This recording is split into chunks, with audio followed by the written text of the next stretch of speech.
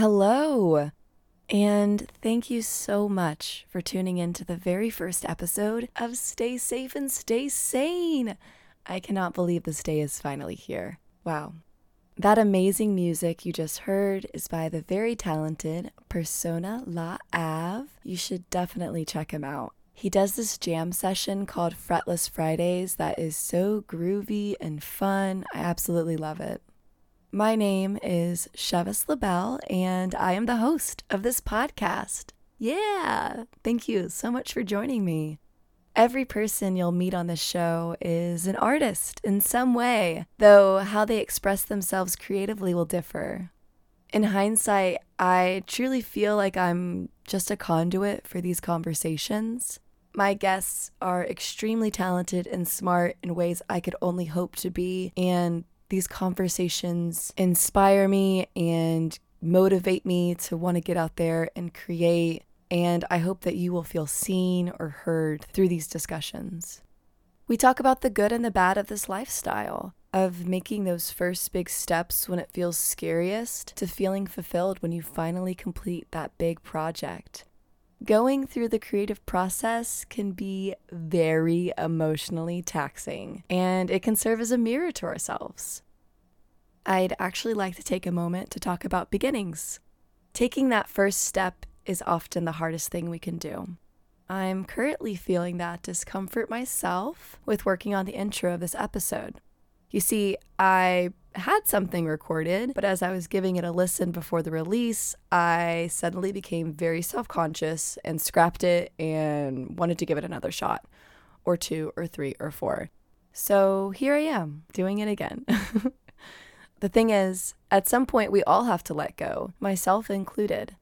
In order for me to move further down this path that I'm currently walking, I have to take a leap of faith and trust in the creative process and believe that I will learn more along the way and eventually grow and improve and get better. Because this is the beginning, and as much as we try to fight it, no one can expect to be an expert at anything at first. That's the journey. It's not all perfect Instagram posts and accolades. It's feeling that doubt creep in and having to talk yourself out of it. So, knowing that this is the beginning of my own journey, I hope you'll have a little faith in me. All but one of these interviews were recorded remotely, and we all know how smooth and easy technology always is. Nothing wrong ever happens. I have done my best to make the audio pleasant on your ear holes so that you can listen with ease. Hopefully I did a good job, but please let me know. I am here for any and all feedback. So, thank you for tuning in and being curious about what this show has to offer. I am so excited to introduce you to our first guest, Homer Salinas. He is a cinematographer based in Los Angeles, California. Lately, his focus has been on shooting documentary films that are socially conscious. We've known each other for years and have worked on many projects together. He is a dear friend. Thank you so much for joining me, Homer. Thanks for having me, Chevis. It's always great to talk to you, and I'm happy to be on your podcast. For our listeners, Homer and I are, best friends. We met in college. So not only are you an incredible cinematographer, you're an amazing person, and it's so exciting to be able to chat shop with you. Well, thanks again for having me, and those really nice words. You're always just really nice when you describe me, so I am always grateful for that. Yeah, I have to be your hype woman because you don't hype yourself up enough for me. Yeah, I appreciate it. Well, let's start at the beginning. How did you get into cinematography? I know you've done it for a long time, but what made you make that first step? I think it all started when I was a teenager. I think we all start when it comes to filmmaking. You start with the interest of just making something, making videos or making little short films. And as you begin to discover what different types of jobs, or I think you find which ones you enjoy the most. And for me, it was picking up the camera was obviously the most fundamental part of this, but the lighting and composition, just choosing where the camera goes, was always the most exciting part. And I later discovered that was cinematography. as its official, fanciest version of the title of pointing a camera towards something nice. So yeah. Do you remember what that first project was that you just bit the bullet and just made something? I mean, from like the beginning of shooting anything, I always liked filming my brother's baseball games, just like following the action and all that. Was like the most primitive form of liking what to shoot anything. But the first movie I think that I ever made was called Who, and it was just like something I shot in like when I was a ninth grader, and one of my best friends, Leo, and filmmaking partners, he was like I think just in like sophomore year in college, and it's just this very cheesy like detective movie, but I think it looked pretty good for a ninth grader that shot it. I created like this gimbal with my dad made out of PVC pipe, something I learned off of YouTube, and I think that was the first leap of trying to make something. And it was actually like a 30-minute little short film that, I was the cinematographer for, essentially. That's so cool. And I love that you got to work with your dad on that. Yeah. My dad's a very handy man, so it was nice to tap into his creativity. It was a fun way to like learn the basics. And you're from South Texas, so I mean, I'd imagine there aren't very many people in your hometown who work in this space. What was that like, kind of starting your journey as a cinematographer? And was there any resistance whenever you decided that you wanted to go to film school? Yeah, so I am from South Texas. I grew up along the U.S.-Mexico border in a small town called Rio Grande City, which is about 14,000 people. I mean, there's no type of film production industry at all. It's a very alien job description. But the closest thing is photography in general, like portrait photography. Like any small town has, their wedding photographer and their family photos. And that was like my first step. Is I had an early mentor. His name's Joe Alvarez. He was a photographer, and I think he saw one of my YouTube videos when I was 15, and he reached out to me and thought I had, some sort of talent, and he decided to teach me everything about lighting. Meanwhile, also letting me use all his Canon 5Ds, like the infamous like DSLR that like changed everything. So I had access to a lot of the equipment that I was finding online and always wanted to get, but I was like, there's no way I'll ever afford any of these things, at least in the high school mindset. But I had access to it in a like organic, natural way, and I learned a lot. But yeah, that's kind of where I first started learning about lighting from a professional photographer. So that was a great experience. I think your second question was there resistance for me to go to film school? My parents have always been supportive of everything we did, and I think that just getting a degree was basically all they really wanted. And I mean, they saw me do this all of my high school. They saw me like make money off of this too. So, I don't think they fully understood what film school was and what it was going to be, but I mean, they just supported it because they saw me do it and saw me have fun doing it in high school. So it was a positive experience. For a little background, Homer and I actually met in an intro to documentary production class in college at UT Austin. Hook 'em horns. Hook 'em. And our professor had us share personal projects that we were working on. And you showed a clip of a work in progress cut of this documentary that you filmed in Israel before that semester with your friend and producer Leo, who you made that Who short film with, which is so awesome. I mean, I just remember being so blown away at how far you already were in your craft. How did that project come to be? I mean, it sounds like you and Leo have worked on many projects together. Was that Leo's idea? Are you kind of someone that is along for the ride, or what was that creative process like? And probably a little context on the project would be helpful for listeners. Yeah, I remember that class. So Leo and I have been making, small projects from that first movie we talked about, Who, to, different smaller little like socially conscious messages. And after, some time apart, Leo got into medical school. He's a physician, and I was now in film school in Austin. He approached me with this project that he wanted to film in Israel and Palestine. And Sorry, that's my dog for the listeners.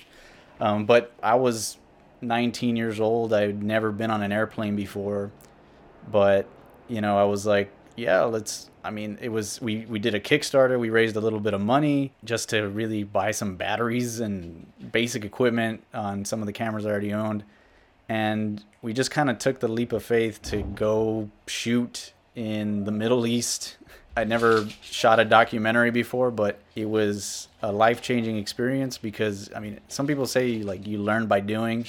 And I feel like that really turned me on to documentaries in general because it was an incredible way to learn about a new subject. I've always been really into history as a subject, and the process of making a documentary and getting to hear from the people that are actually on the ground living there makes you see the world in a completely different way, especially in a place where it's so different than the small town that you grew up in South Texas, where there's only basically one culture. The majority is like 98% Mexican American, I think is like the statistic. So not much diversity, but going to the other side of the world to film a documentary for 10 days and cutting together a film out of it really teaches you a lot of things that a classroom might not be able to in the same way. So I really cherish that experience, and I learned a lot. The best way to learn is by doing, especially in the unscripted space. And you kind of just went in feet first and got on a plane for the first time and made almost a 50-60 minute documentary in college, which was just so amazing. I feel like it was a little backwards because I did the film and then I started the intro to documentary course. So I ultimately was able, talk to Ellen, our professor, and I was like, hey, can I just, edit this project and with your guidance, arrive somewhere that you can kind of steer me into figuring out the best way to organize these ideas, or at least in a logical way. It was great because she tested me and pushed me to, try to create a balanced movie that really got to the subject we were trying to get. We weren't trying to create remedies for the conflict, but we wanted to analyze what were the forces at work at creating such division. Obviously it's a very politically contentious issue that is complex to solve. That I think that's one of the things that people on the ground would say is like the more you learn about this, the more complex it becomes. But we just wanted to analyze what is othering, keeping it like as not scientific, but like using some, I don't know if social science is the right way, but a lot like sociological ideas. And on a side note, I was always terrified that level of division would come home domestically, and then things have gotten a little bit more divided since 2014. But yeah, that also just initiated this idea of wanting to make documentaries that have like a social ideas, and have policy as a question for what the documentaries are about or how policy affects people. And so we from there wanted to make more documentaries at home, specifically about like healthcare policy and how that affects people even in our own hometown. So that whole experience initiated that desire to continue to ask those questions and try to make films about it. There's something really special about working in the unscripted space because, comparing it to the scripted space, what you're getting into in pre-production. You know the story. And the beauty of working in the non-scripted space is you have an idea, you have a hunch that you're following, but really you don't know what that story is going to be until you get the footage, until you get the interviews, until you spend time immersed in that world. And it's so important to leave yourself open in that process to spontaneity and to surprises. And I think that you do a great job, and I really admire the fact that with that project in particular, you tried to be as neutral as possible. But I guess I would love to talk about what it means to be neutral when telling stories, because inherently, as much as we try to maybe denounce or counteract our own biases, we do bring our POV to the projects.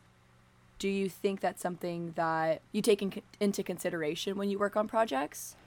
Yeah, I think at the end of the day, there is a reality of you know, objectivity isn't something that is really attainable, just by its pure form that you decided to make a cut somewhere or not. Like, it always has, your fingerprints on it in some way. But I think letting the characters of your documentary or your project do most of the talking, or, really trying to honor what their intention was, is the best you can do, because those are ultimately the people in the film. You have to use the people that you used in your film to tell the story, and what they said really matters, because it's at least through the point of view of a specific set of characters that are in the film. So the basics of learning anything, like, if you're shielding yourself from hearing another perspective, then filtered through your own bias, then you won't evolve or come to a greater understanding of something, because like you said, you don't have much control over what people are going to say or what you're going to get, but you have to have the storytelling skills, or like the filmmaking knowledge or the story editing knowledge, to piece it all together into a cohesive message. But you're extrapolating that from what people are telling you, mostly, at least in the style that we try to do. And I think the thing that I love most about this space in particular of storytelling is how out of the box you have to be when approaching story.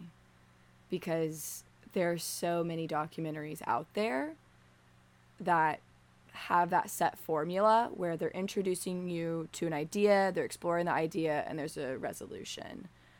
But the ones that really stand out are those stories that push narrative in a way that feels surprising and fresh, and they reveal information in a smart way that keeps the audience engaged. And that is a true art form, how you reveal information.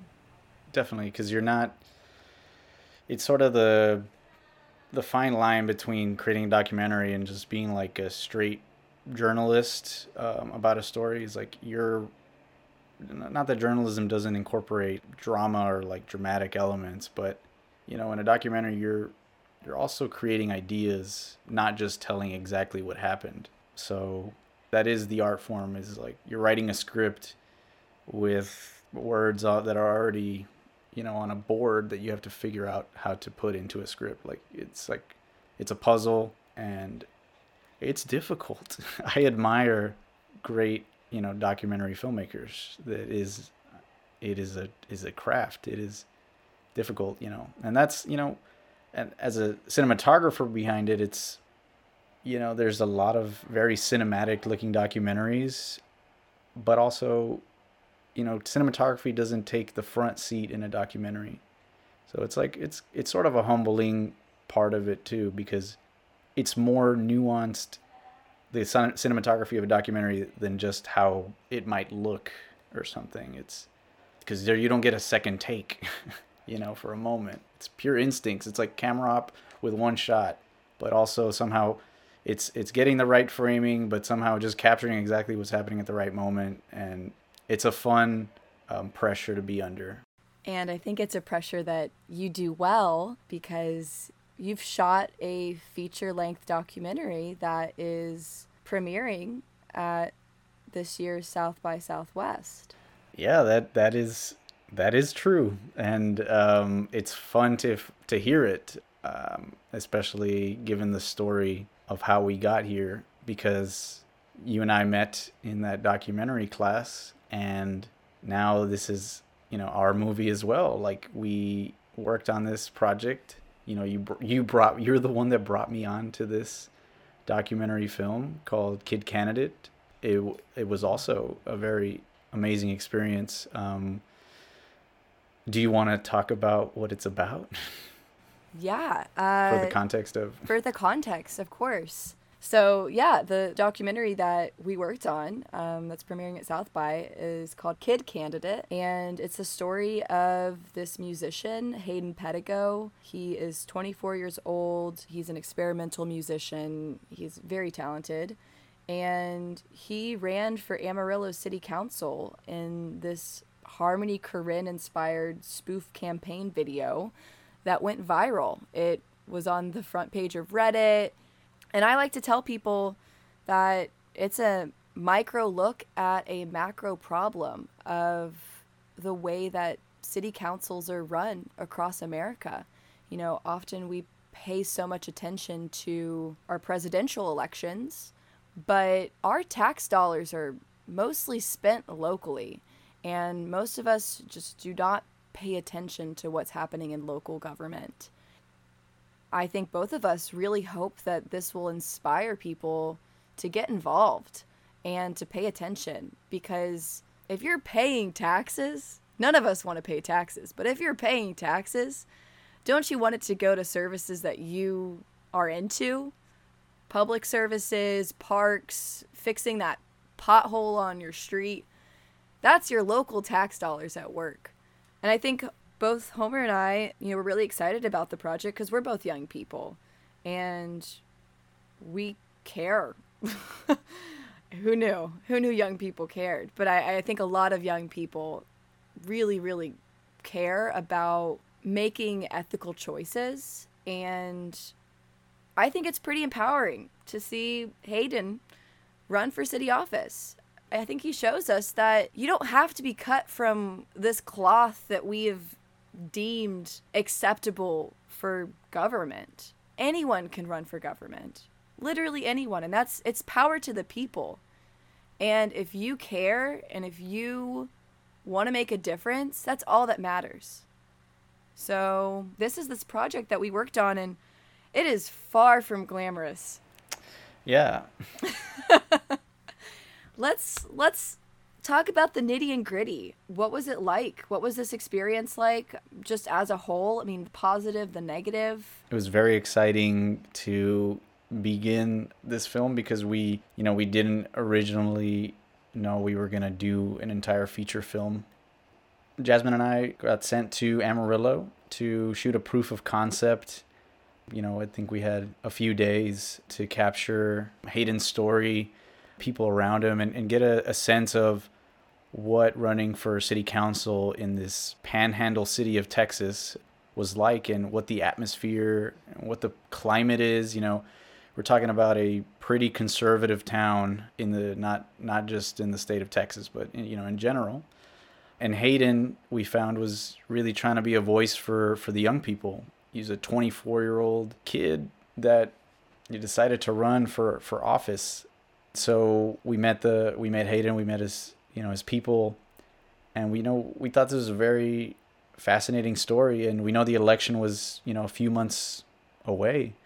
And so we came back to LA and they cut together the proof of concept, and Gunpowder was really excited for it.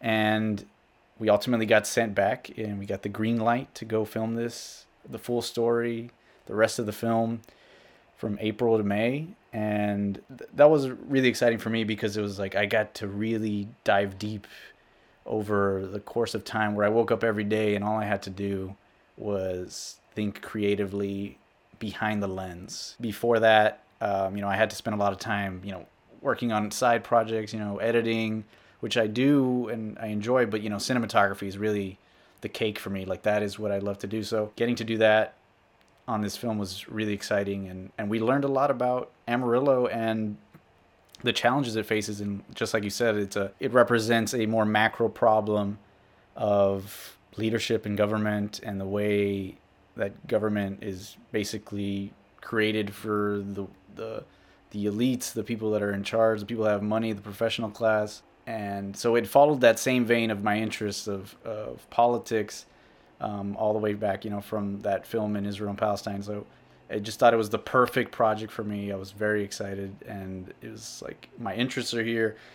Can't wait to shoot this. And I mean, in all reality, it's really the first, this is the first feature documentary I've worked on as a cinematographer. So it's really the beginning of my career, and so, before you get an opportunity like that, you're trying to figure out where you fit in the craft you have, because I mean, it's a very like senior based profession. Cinematography is not something that young people in the industry are really do. We filmed this documentary at the beginning of 2019. End of 2019, still didn't really know where it was going. And of course, 2020 happened. And I think we all felt a little unsure. I would love to know, what was that experience like for you to have spent so many hours working on a project that you have come to care about and to not really know what was going to be of it? Did that have any effect on you? Oh, definitely. In this type of career, when you're always, when you're in the freelance mode in general, you're not, the future isn't always guaranteed all the time. So you're kind of used to that mentality. But when you just shot a film and, the world stops moving for like a second, you've already put in all the effort and work, and you pushed in the extra 10% every time when you were shooting it. You gave it your all, and then the idea that whole project wasn't going to happen or exist or live in like a hard drive in some dusty shelf or something, it's a hard pill to swallow that so many people face. So yeah, I think for me, I was kind of in denial of it. I just didn't try to think about it. But the second I heard that, a final cut was made and it was being submitted, and I actually got to see it, I was like very grateful, and I was just, for lack of better words, really excited that it was going to be seen. That and that's what we're looking forward to as well.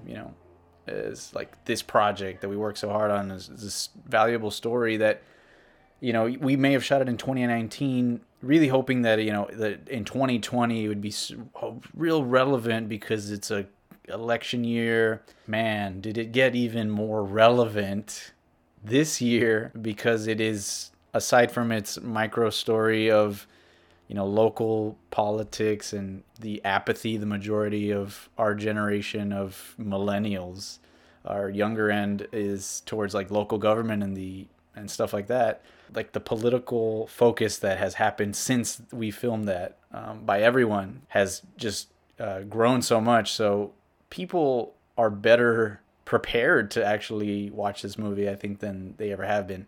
So I'm really interested in to see how people are going to react and what people think about it, because it's also a piece of the timeline of until where we are now. Like that's 2 years ago in America, in the world, in a very conservative part of the country. It's even more relevant in my opinion now. What's interesting is that you've diversified in many different ways. Yeah, you've cam-opped, you've been a cinematographer, but you've also been shooting projects for hospitals and editing, and you've really done quite a bit of hustling.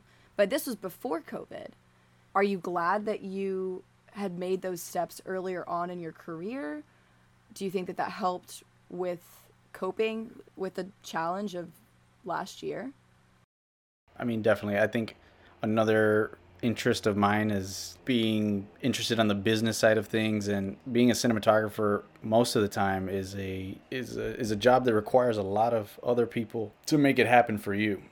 You need a lot of support, you need a budget, you need all these things, and being a young cinematographer, you don't have as much opportunities to wait around and wait for the project to land towards you. You need to stay moving, you need to stay working on something. That means that you have to use all your knowledge to create videos or content. And so I've like, since I first came to Los Angeles, I created a business, not the best name, but and it's called Homer Media. Through that, I've worked with schools, I've worked with hospitals, educational organizations, I've worked with the Yale School of Medicine, a bunch of different brands and organizations that need help making productions and creating a message. It was very beneficial to have those clients and that like expertise or knowledge on how to make videos for people, because in 2020 that's what everybody needed all of a sudden, and I had the infrastructure to make that happen I was able to stay really busy making videos because I invested the time into making content outside of just being a cinematographer. Because I mean, I do everything from creating motion graphics to casting people to be in this, small project. I kind of know how to do everything out of survival. But yeah, it was a little bit more of a creative dry spell. You kind of like put your head down. I think part of it was that like I worked like maybe 90 hours a week or something, just like making things all the time. Like I never stopped editing. North Pole Props is more than a prop house.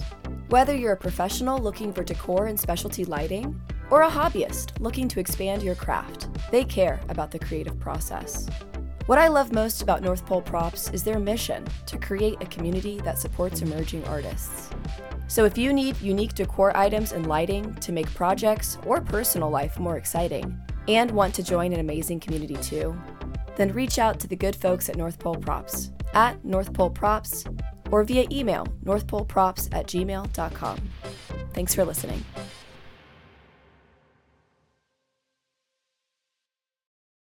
What do you love about the process? I love the challenge of it. Well, like for shooting the documentary that we shot in Amarillo, or any documentary in general, you have less planning, right? You don't really have the time to explore a space before you get to film in it. And so you have to think on your feet from what you've trained for and what you've learned along the way on how to achieve the right looking image for the story you're trying to tell.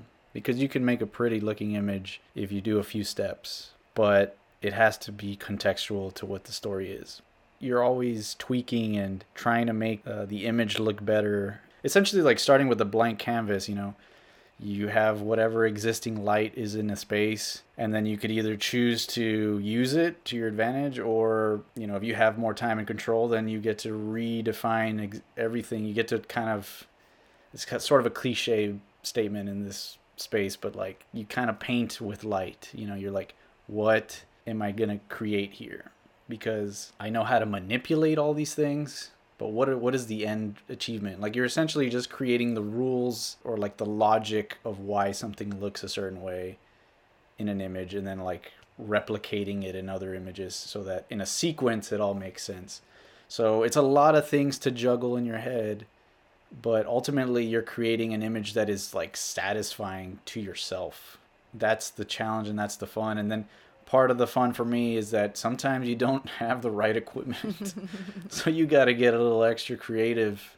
You have to like kind of work with physics and figure out how you're going to balance this one thing to shape the light just how you want it. It may look ridiculous behind the scenes, but the image that you got is all that really matters. There's something addicting to that, I guess. In the purest form of just shooting, draws me to it all the time, is just perfecting an image to try to get it to what you have in your head, replicating that in real life. How would you define a cinematographer? It would have to be an expert image maker. I don't know. It's like it just serves it up. If you want something to feel, somebody, and that's what a director does in communication, is like, this is a tragic moment. I want to capture the tragedy. And it's like, okay, we'll coming right up, like we'll serve that for you. We can do it these 4 ways, but given what we've been talking about, I think we should do it this way. And so not only is it knowing how it's going to look, but you kind of have to know what piece of equipment and the wattage of the light that is going to pump through the circuit system to make sure that the whole thing it's just like, it's the master of knowing the technical ergonomics and energy consumption of the tools around you, and also like the final image down to its like edited color grade in post.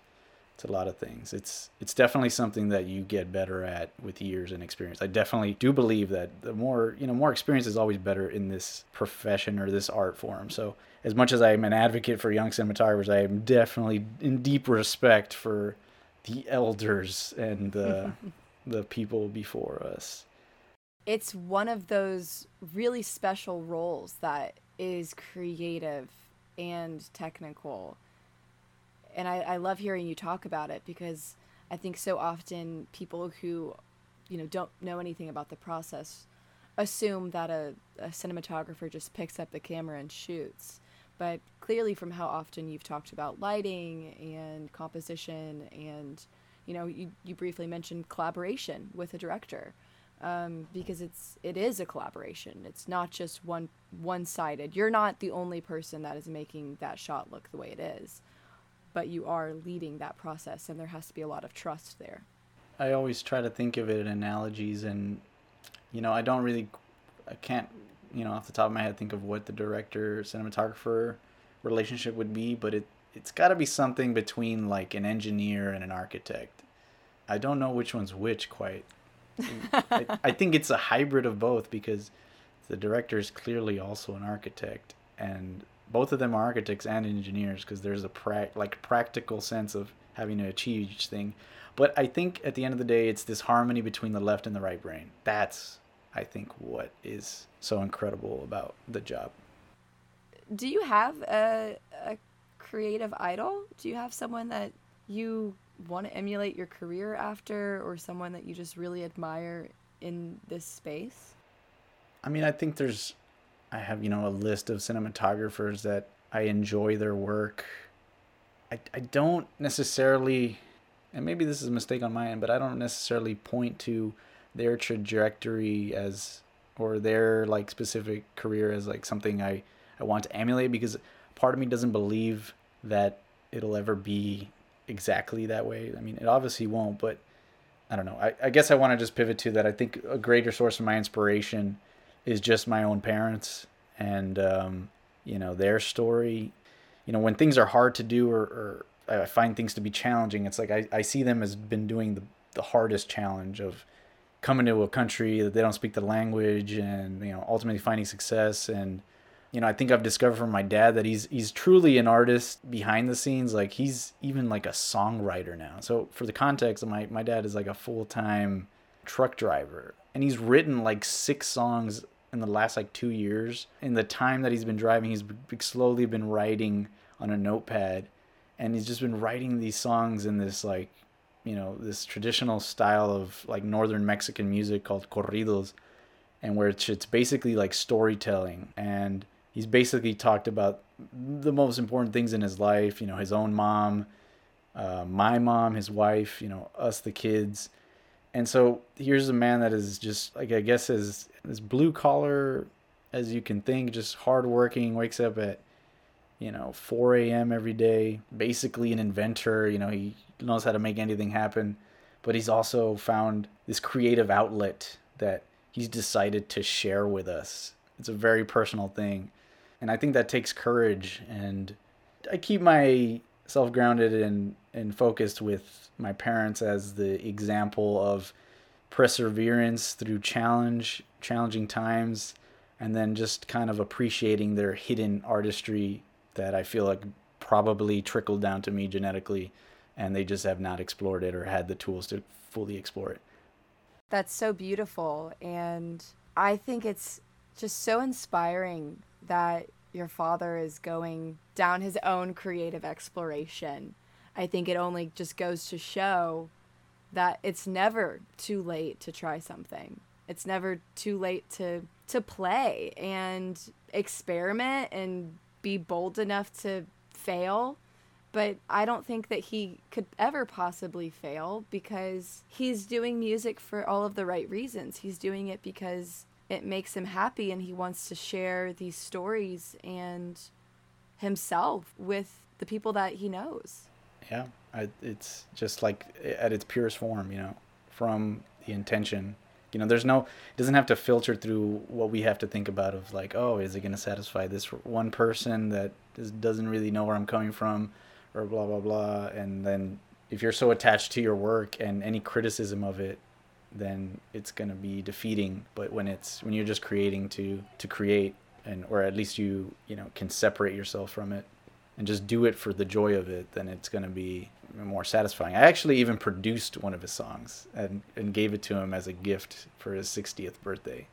That was fun to do too. Like I love cinematography, but I just can't limit myself to just sometimes I don't even want to just call myself that, because I just like making different things with what I know how to do, which is just shoot, edit, even dabble in recording and like helping produce a song. It's like those things are fun. I really hope that we can kind of fight back against feeling like we need to call ourselves one thing. I think we should all have the freedom to play around. We should all have the freedom to dabble, even if it may not necessarily be something that we want to do for the rest of our lives. That doesn't mean we can't try, we can't experiment. Because if we try to do something that maybe is out of our main lane, it's just going to teach us so much more about what we are passionate about. Yeah. If you have to step into the role of a director, now as a cinematographer, you're a little bit more sensitive to what that person's going to have to bring to that project. Maybe the stresses that they have to deal with. If you put yourself out there and get in front of the camera and act in something, you understand what it's like to have someone else giving you notes, and it makes you more sensitive to maybe the notes you're giving. I was working in development for a couple of years, and I'll be honest, at the beginning of my career, I was not the best at giving notes because I wasn't sensitive to what it was like to be on the other side of the table. And it wasn't until I started putting myself out there creatively and having other people consume my art that I realized my grave error in giving notes previously. I did not take the time to tell people what I liked about a project because I was just so eager. I assumed that they would understand what I was already thinking, like, let's dive into what we can fix. But that's not what the creative process, especially a collaborative process, that's not what the collaborative process is all about. We do need to take the time to talk through what we do like, just as much as maybe the things that we don't like. And we do need to put ourselves in the shoes of the people that we are giving feedback to, because inherently all of us are sensitive. As much as we say, oh, I don't really care, you can tear it apart, you can tear apart my project, I just want your notes. Yeah, you understand that you can take criticism, but we all have boundaries, and I think it's important for us all to understand what that other person on the other side of the table might be experiencing. No, it's what's true in whatever role that you played. I mean, for me, it's terrifying when, somebody watches, I guess, what you may have shot, because in your head, all the dirty secrets of what went wrong in that moment, or what was that one thing you were chasing in that one shot that you didn't get, that you were trying to get, but it didn't happen because of XYZ reason. And so you're watching the movie in a completely different way than, a lot of us are really hard on ourselves. I think sometimes we wear the badge of being our worst critic or whatever, but it's a dangerous territory sometimes, because you need to be able to accept what you've made. And, sometimes personally that's hard for me to accept. So it's something that I'm working on as well too, is just because, when you're so hard on trying to achieve something in a precise way and there's a shortcoming to it, then you can drive yourself crazy with it. But when somebody just watches the full project and in all of its context, they didn't even realize the 10 things that you were thinking about in the moment of when that shot came on screen. You're like, I wish that shot didn't exist. It's a collaborative art form, and sometimes that's going to happen, and you're just going to have to deal with it. Even if we don't love something, there's always something to learn from it. I have worked on projects that I really love and projects that I'm lukewarm on.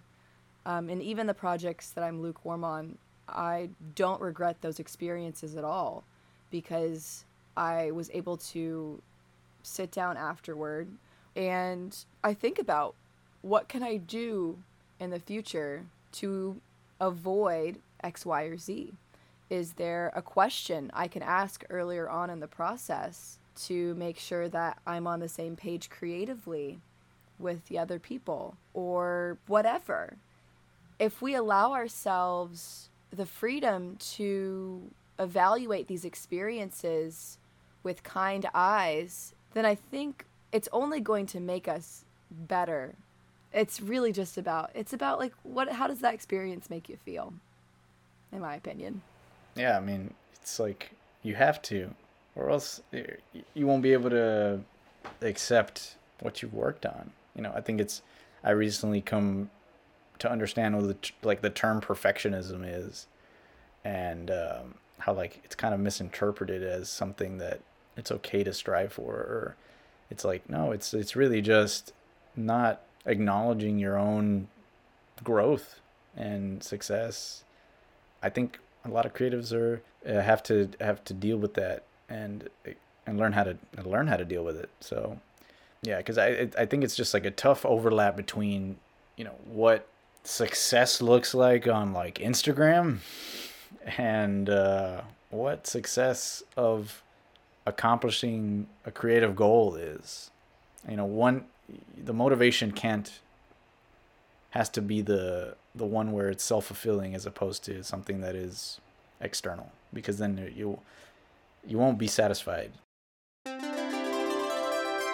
Homer, thank you so much for taking the time to just talk shop with me. It was so lovely, and I don't know, we talk like this all the time, so this just feels like a regular afternoon. Definitely. I just really appreciate you coming on to the pod. I appreciate the invitation, and it's always great to talk. If you would like to see some of Homer's amazing skills, he has a website. Go on over to homersalinas.com. He also has an Instagram. What's your Instagram, Homer? My Instagram is Homero Salinas Jr. So it's just Homer with the O at the end, and Salinas Jr. all together. Thank you again, Homer. It's been fantastic. That theme music is by Persona La Ave. Thank you so much for listening to the very first episode. And as always, stay safe and stay sane. I will see y'all next time.